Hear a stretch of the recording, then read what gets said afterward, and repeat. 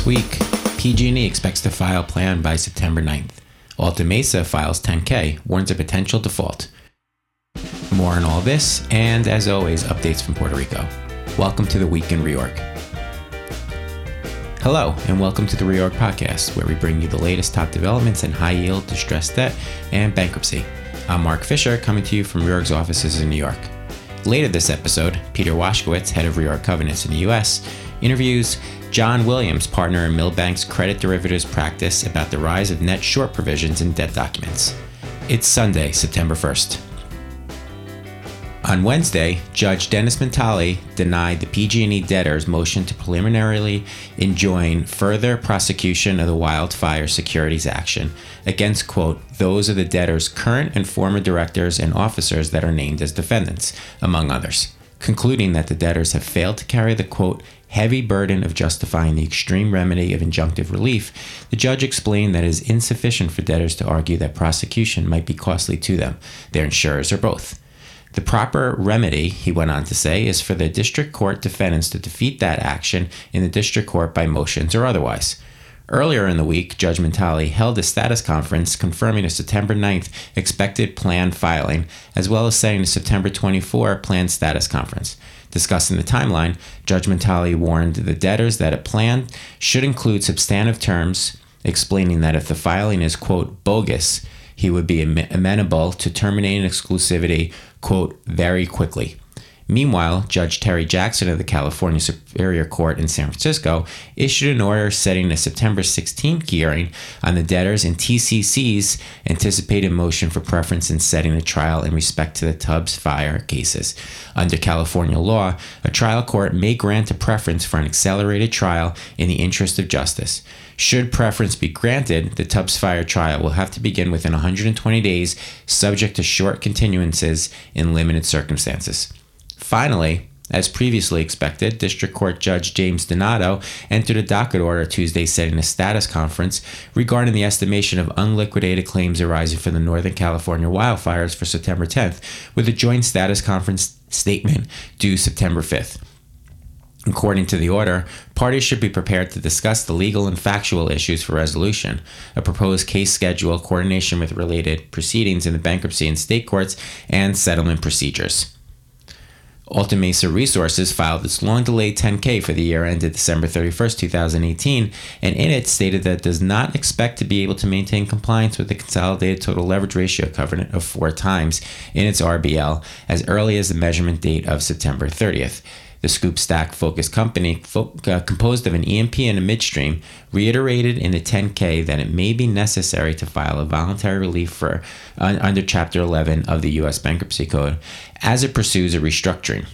The company repeated that lenders under the facility reset the borrowing base to $200 million effective August 13th, as a result of which Alta Mesa's combined borrowings and letters of credit outstanding exceed the new borrowing base.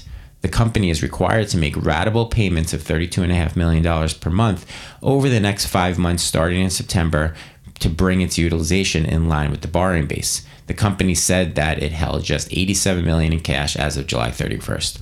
Quote, if we are unable to make this repayment, we will be in default under the Alta Mesa RBL, according to the release, which would raise substantial doubt regarding Alta Mesa's ability to continue as a going concern, the release continued. In addition, the release said, should Alta Mesa be required to seek protection under laws governing bankruptcy before July 2020, we believe there is a risk that it or the courts could attempt to reject or alter agreements between KFM and Alta Mesa that would cause KFM's consolidated revenues to be negatively impacted by more than 15%, which would constitute an event of default under the KFM credit facility as amended, giving our lenders the ability to accelerate repayment of all outstanding amounts. The 10K notes that the company is considering operational matters such as reducing its forecast capital plan. The company commenced a new development program in March 2019 with a, quote, less dense spacing pattern of up to 5 wells per section. The company has operated 2 rigs since restarting the program. However, following the redetermination of the borrowing base, Alta Mesa said that it decided to operate 1 rig starting in September. Turning to the island of Puerto Rico, sources indicated that formal mediation sessions aimed at building consensus toward a Commonwealth plan of adjustment are expected to get underway immediately after the Labor Day weekend. The mediation team, led by Judge Barbara Hauser, has developed a schedule for the first 2 weeks of September and is inviting specific parties to these initial sessions, according to two of the sources, who added that the mediation team has signaled to parties that it intends to include more parties later in September, depending on the progress made during the first 2 weeks. Judge Hauser's team is currently drawing up a detailed outline on the sequencing for the various gating issues identified by Judge Laura Taylor Swain in her July 24th order and creditor advisors. The planned sessions follow an August 23rd speech by Natalie Jaresco, Executive Director of the PROMESA Oversight Board, in which she stated that the board will file a plan of adjustment for $35 billion of Commonwealth debt and $50 billion of pension liabilities shortly and is weeks away from a real breakthrough. Quote, on the path to pulling Puerto Rico out of Title III bankruptcy. Jaresco, speaking to the Association of General Contractors last week, stated that, quote, massive debt is what keeps Puerto Rico in bankruptcy, and bankruptcy is what holds back economic growth and denies us stability. Jaresco stressed the Commonwealth's need to get through bankruptcy, quote, as quickly as possible. Also, in the ongoing Takings Clause claim litigation pending in the U.S. Court of Federal Claims, Judge Richard Hertling entered an order on Tuesday staying the ERS bondholders' lawsuit following its status conference to address questions raised by the court with respect to the impact of certain litigation in the U.S. Court of Appeals for the First Circuit and the pending Supreme Court review of the Aurelius Appointments Clause decision. The order stays the takings claim litigation in light of the appeal currently pending before the First Circuit related to Judge Laura Taylor Swain's ruling addressing the applicability of Section 552 of the Bankruptcy Code and whether that section prevented any security interest from attaching to revenue received by ERS during the post-petition period. Other top stories this week were: 1. Mallinckrodt borrows $95 million on revolver, leaving no remaining availability. 2. Opioid litigation. Judge orders Janssen, J&J defendants to pay $572 million to abate public nuisance in Oklahoma AG trial. And 3. U.S. trustee appoints 7-member UCC in Sanchez Energy Chapter 11, including Delaware Trust Company and Allstate Investments. And now, as always, here's Jim Holloway with the week ahead. Well, hello, Mark. Hello there, everyone. And let me be the first to say welcome back, especially when the old Magic 8 Ball is promising, if I can mix metaphors here, a bad moon horizon, which means, of course, we're all going to be very busy. Monday, of course, is a day that we're not going to be busy. It's Labor Day, and I think what you're supposed to do is go out and buy something. Tuesday, September 3rd, second day hearing in Jack Cooper, South Cross Energy, a midstream provider. We have an auction for their assets, those being some pipelines in Mississippi and Alabama, and in the Corpus Christi, Texas area, Legacy Reserves, we have a status conference. Wednesday, September 4th, Approach Resources, a forbearance already extended for its credit agreement ends today. Halcone Resources, a second day hearing. Anybody noticing a pattern there? On to a completely different part of the world, not to mention reality. Barney's in New York City. Bruce Springsteen shops there. Did you know that? Well, there's a second day hearing for the retailer, which I guess means the boss didn't shop there enough. Anyway, on Thursday, September 5th, Del Monte, the purveyor of bananas and other green things you always got nagged to eat but never wanted to, second quarter earnings. And Hovnanian, which like Del Monte is based in California, we have second quarter earnings as well. Agerion, we have a second day hearing. That's 3 seconds in a row. And, well, what do you know? There's another energy name, Emerge Energy, looking for its approval of its DS. And we also have omnibus hearings in Cloud Peak and Insys Therapeutics. And there you have it. Make sure you see our weekly calendar released Tuesday morning, which will show you the sector breakdowns of Chapter 11 cases seen so far this quarter. Thanks, and back to you, Mark. Thanks, Jim. Now I'll turn it over to Peter in his interview with John Williams. I'm joined here today by John Williams, a partner in charge of Milbank's derivatives practice. John advises on issues involving derivatives documentation and regulatory matters, including commodities and securities regulations applicable to both cleared and uncleared derivative transactions. John has been ranked as a leading lawyer in and called a credit derivative expert by Chambers Global, and the 2015 edition of the Legal 500 United States simply referred to him as the tremendous John Williams, a title most of us can only hope to attain. John recently published an incredibly helpful and interesting client alert titled Net Short Lender Disenfranchisement. Is the new anti-CDS vaccine safe and effective? And he's here today to discuss that exact issue with us. So tremendous, John Williams. Thank you for being here today. So I guess before we get into these the net short provisions, let's kind of take a step back and discuss the events that led to these provisions being in the debt documents.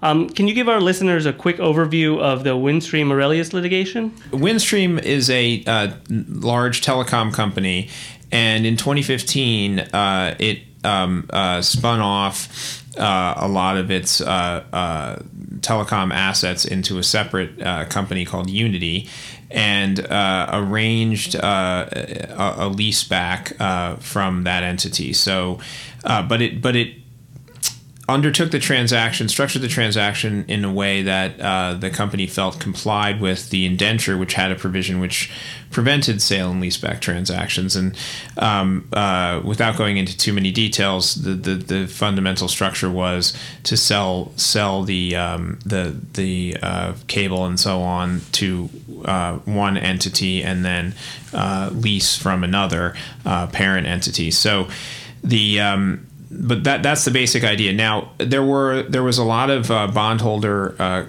complaints about that at the time, but the transaction went through, and a couple of years after it happened, Aurelius bought into some of the outstanding bonds.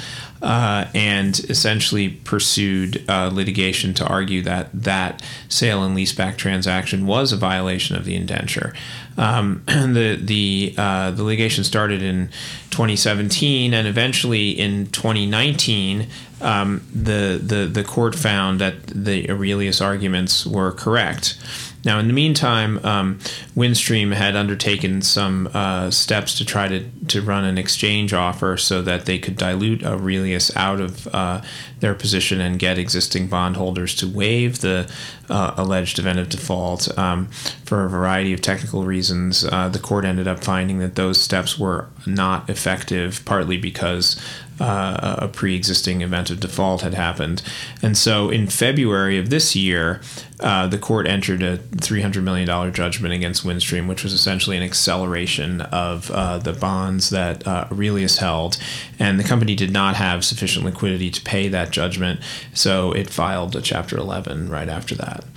So Aurelius owned the bonds, and it called an event of default. I think, so it essentially put the company into bankruptcy. Wouldn't that have hurt the value of those bonds that it held? Yeah, exactly. So people assumed that the only reason Aurelius would do that is because it stood to gain much more from a separate CDS position where it had bought protection. Now, nobody knows for sure that that's the case, but everybody assumes that's the case. Okay, so that's kind of where we are. At the beginning of the year, we had a company did a transaction, and 6 years later, a hedge fund bought into the company's bonds, bought protection for those bonds in the form of CDS, called an event of default, and they litigated it. The company was found to have violated the bonds when they did the sale leaseback, and the company eventually was pushed into bankruptcy. So I think we started seeing earlier this year, maybe in March or April, certainly in the high yield market and in the bank debt market as well, we saw some agreements starting to put in provisions that seem to kind of tackle this issue of investors getting into the company's debt and then calling for an event of default for events that had happened sometime in the past. That's right. So the simplest version of this that we saw is a provision that simply says you cannot call an event of default on something that happened more than 2 years prior to the day you're calling it.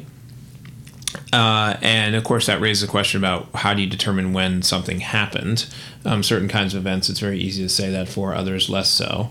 But usually the provisions are drafted to say that the clock runs from the time that the event is disclosed to the public or to holders.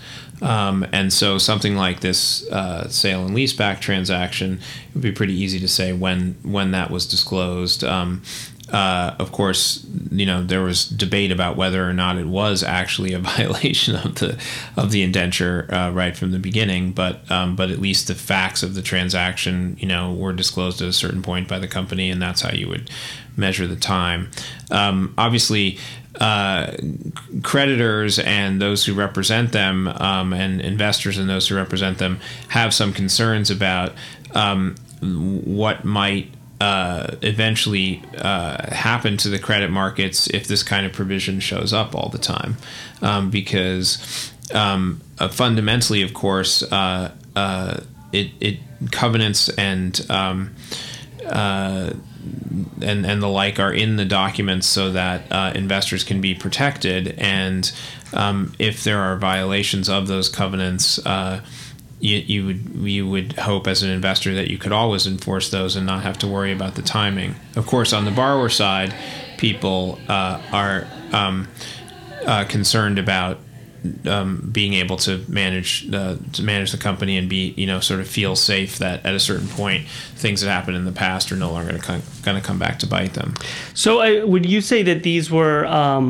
I mean, how often are you kind of seeing these? The 2-year essentially temporal limitations? Was that met by a lot of investor pushback, or given it's kind of a very limited provision of just 2 years, kind of how were you seeing that handled by the market? I think that I think this is a point of negotiation, and so I think that if a borrower is a strong credit and there's demand for the paper, I think borrowers are going to be able to get that provision into their deals. I think people also, even on the investor side, probably feel that 2 years is not a crazy unreasonable amount of time.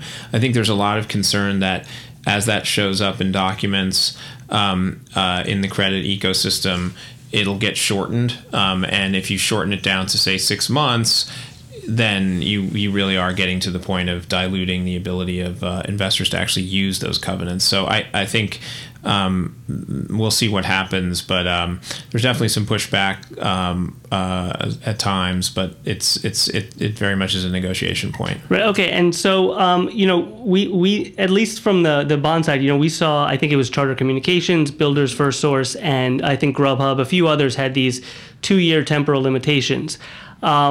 Starting, I think, probably at the beginning of the summer, maybe mid-May, we started seeing a number of LBOs come to market that kind of took the 2-year temporal limitation, anti-windstream provisions, and kind of blew them out of the water with adding many more pages of kind of conditions, and this was kind of the birth of the quote, the net short provisions. Could you kind of walk us through just an overview of these provisions? Sure. So the first one that was broadly described in the market was the Sirius Computer Solutions, and as you correctly point out, that's an event that something that happened with respect to the loan market, and we've seen versions of the Sirius Computer Solutions language be replicated in a bunch of other loans in different ways. But fundamentally, the goal of those provisions from the borrower side is to try to make sure that a lender, and if you apply them in the bond context, a bondholder, cannot vote its position if, on the whole, it is net short. So, in other words, if it's in the situation that everyone presumes Aurelius was in, where where the lender or the borrower or the holder is going to get more of a benefit from seeing the company go into default than just holding the instrument and having it repaid or retain its value. So, the provisions that we've seen have basically, you can think about it in 4 pieces when you try to understand how these provisions work. One is what actions does the prohibition apply to? Another is which institutions? Is it just the lender? Do you have to count affiliates? Are there any exclusions for certain types of institutions? Third is, how do you actually count whether you're net short or not, which is very challenging. And fourth is, what are the consequences if you are net short? So on on going through each of those, the first one is what actions are targeted. So in the serious version, we saw that the provision said that any vote, any waiver, any amendment, any action at all, even receiving information, any other action as a lender, in order to take that action, you cannot be net short as a lender. So that's obviously a wide range of issues. Now, if we look at, for example, some other versions we've seen later, the first time we saw this was in the bond market in Allied. The actions were limited simply to voting or directing the trustee to send an event of default notice or an acceleration notice. So that's obviously a more narrow construction of that issue.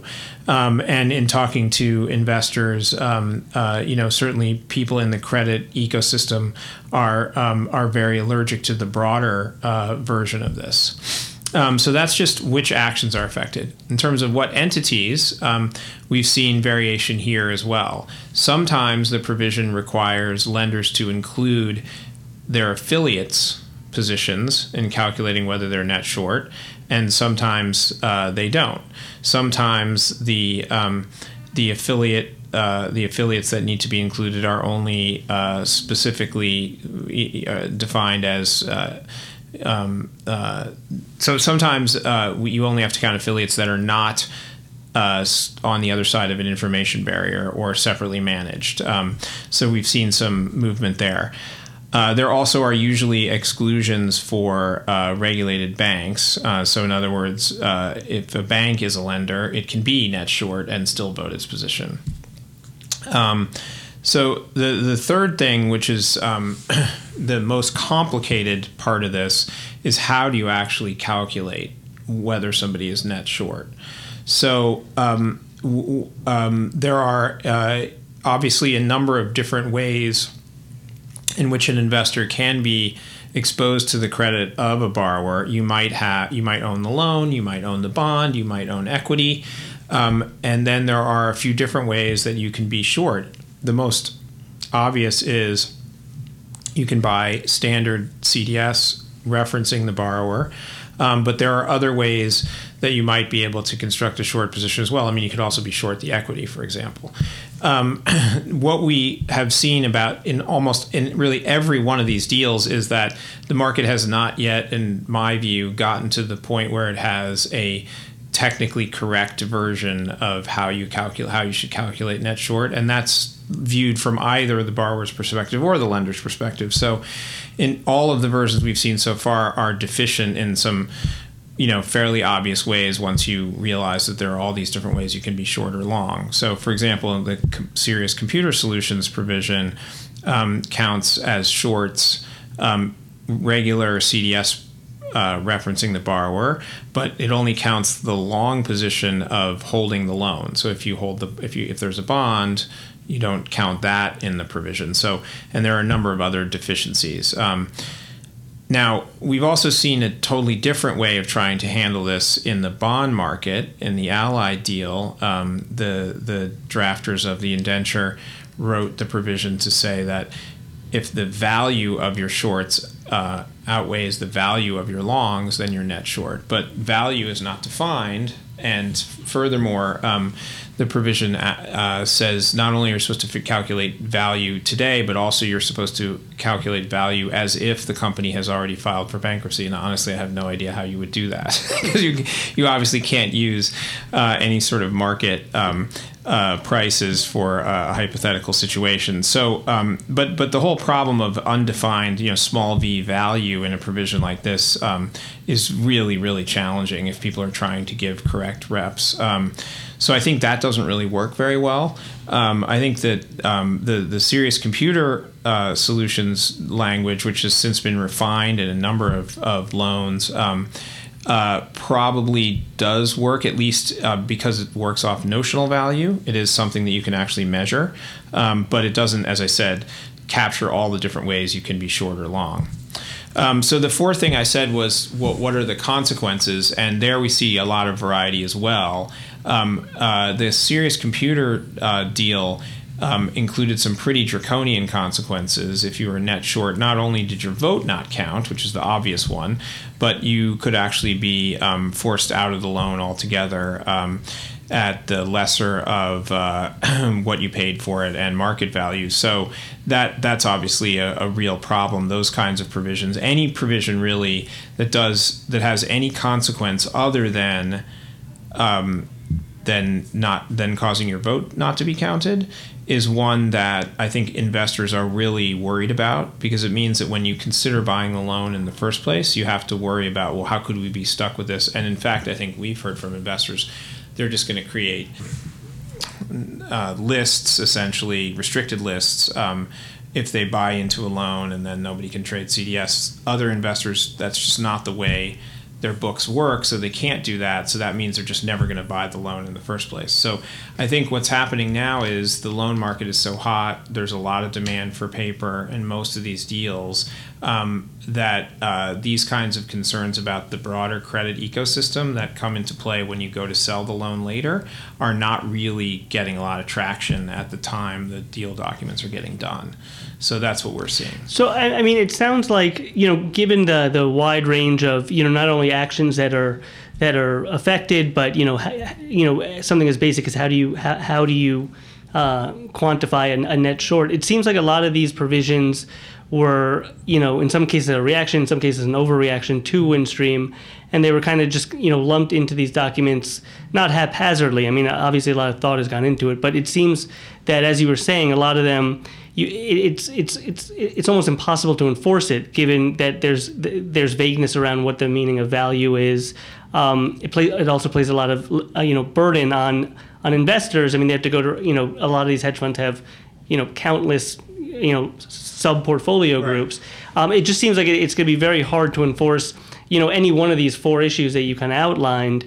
I mean, do you think at some point there's going to be some kind of organized way to get these concepts in? Yeah, so I think it's an interesting example of what happens to the market wants to move towards an accepted way of drafting for a particular problem, and then that creates once you get to the sort of highest and best version of a particular provision, then it's interpreted the same way, and people have certainty, right, in the case of a dispute. And we aren't there yet, as you point out, with this language. I do think it's going to continue to evolve, and we have, every time we see it in a transaction, we sort of have our list of ways to try to get to what we think would be a more workable solution for some of these problems. And some of that is getting into deals, and some of it isn't. It depends on what the deal negotiation dynamic is. I mean, a lot of these names currently, a lot of these borrowers don't have CDS traded on them now anyway.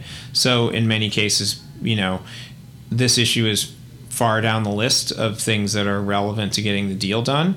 And yet it's certainly one of the things that most investors like to talk to us about anyway. There's a lot of interest about how much this is going to screw up their ability to buy or sell things in the future. And we do see this when a particular loan deal or bond deal is running into a little bit of trouble for whatever reason. At that point, these kind of secondary market concerns become really important, and we saw that a lot outside the context of the net short issue.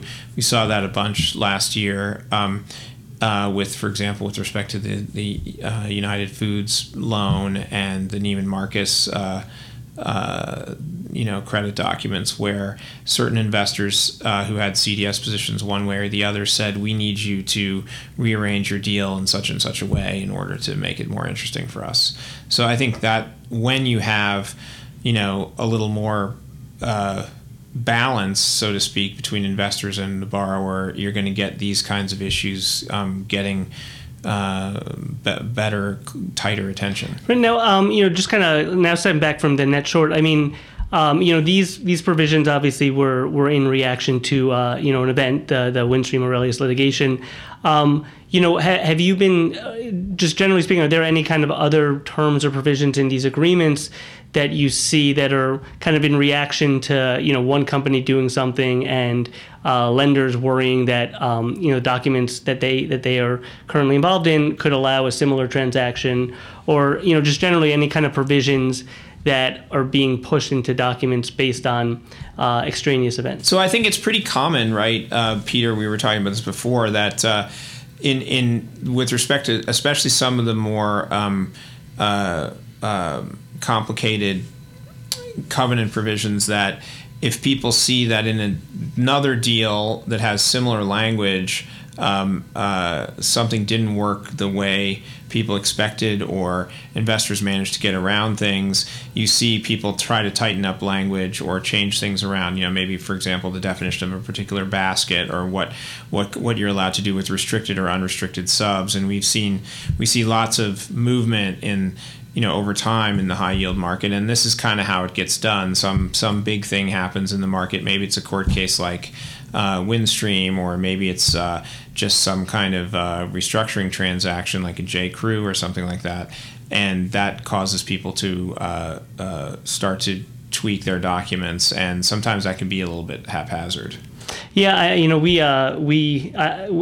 wrote something on a BMC software, for instance, and they're an IP heavy company, right. And a lot of their investment baskets in their bonds, which typically allow unlimited investments within the restricted group, restricted IP moving to non-guarantors. But they have massive general investment baskets, which can be used for the same thing. So they plug one hole, but it's kind of like a whack-a-mole. They need to plug everything.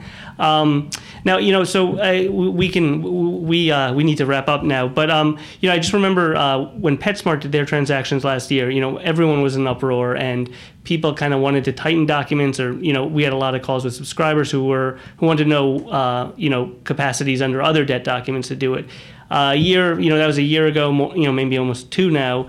It's kind of all but forgotten. You're seeing kind of these aggressive deals coming right back, huge capacities to transfer unrestricted subsidiaries.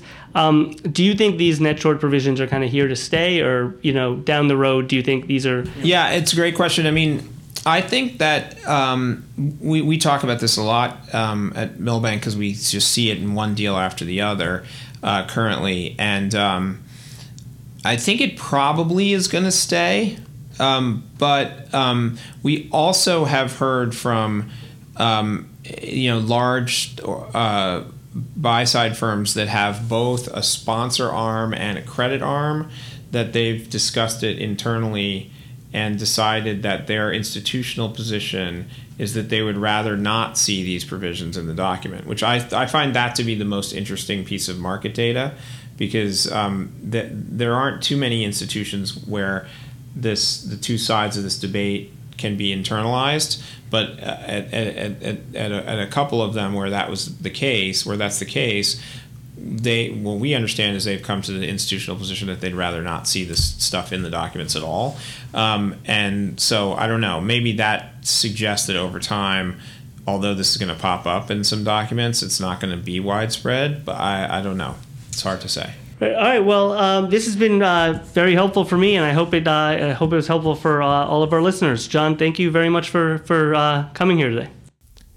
Thank you for listening to another Reorg Weekly Review. As always, you can find all Reorg podcasts on our site's media page, iTunes, and SoundCloud. This has been The Week in Reorg.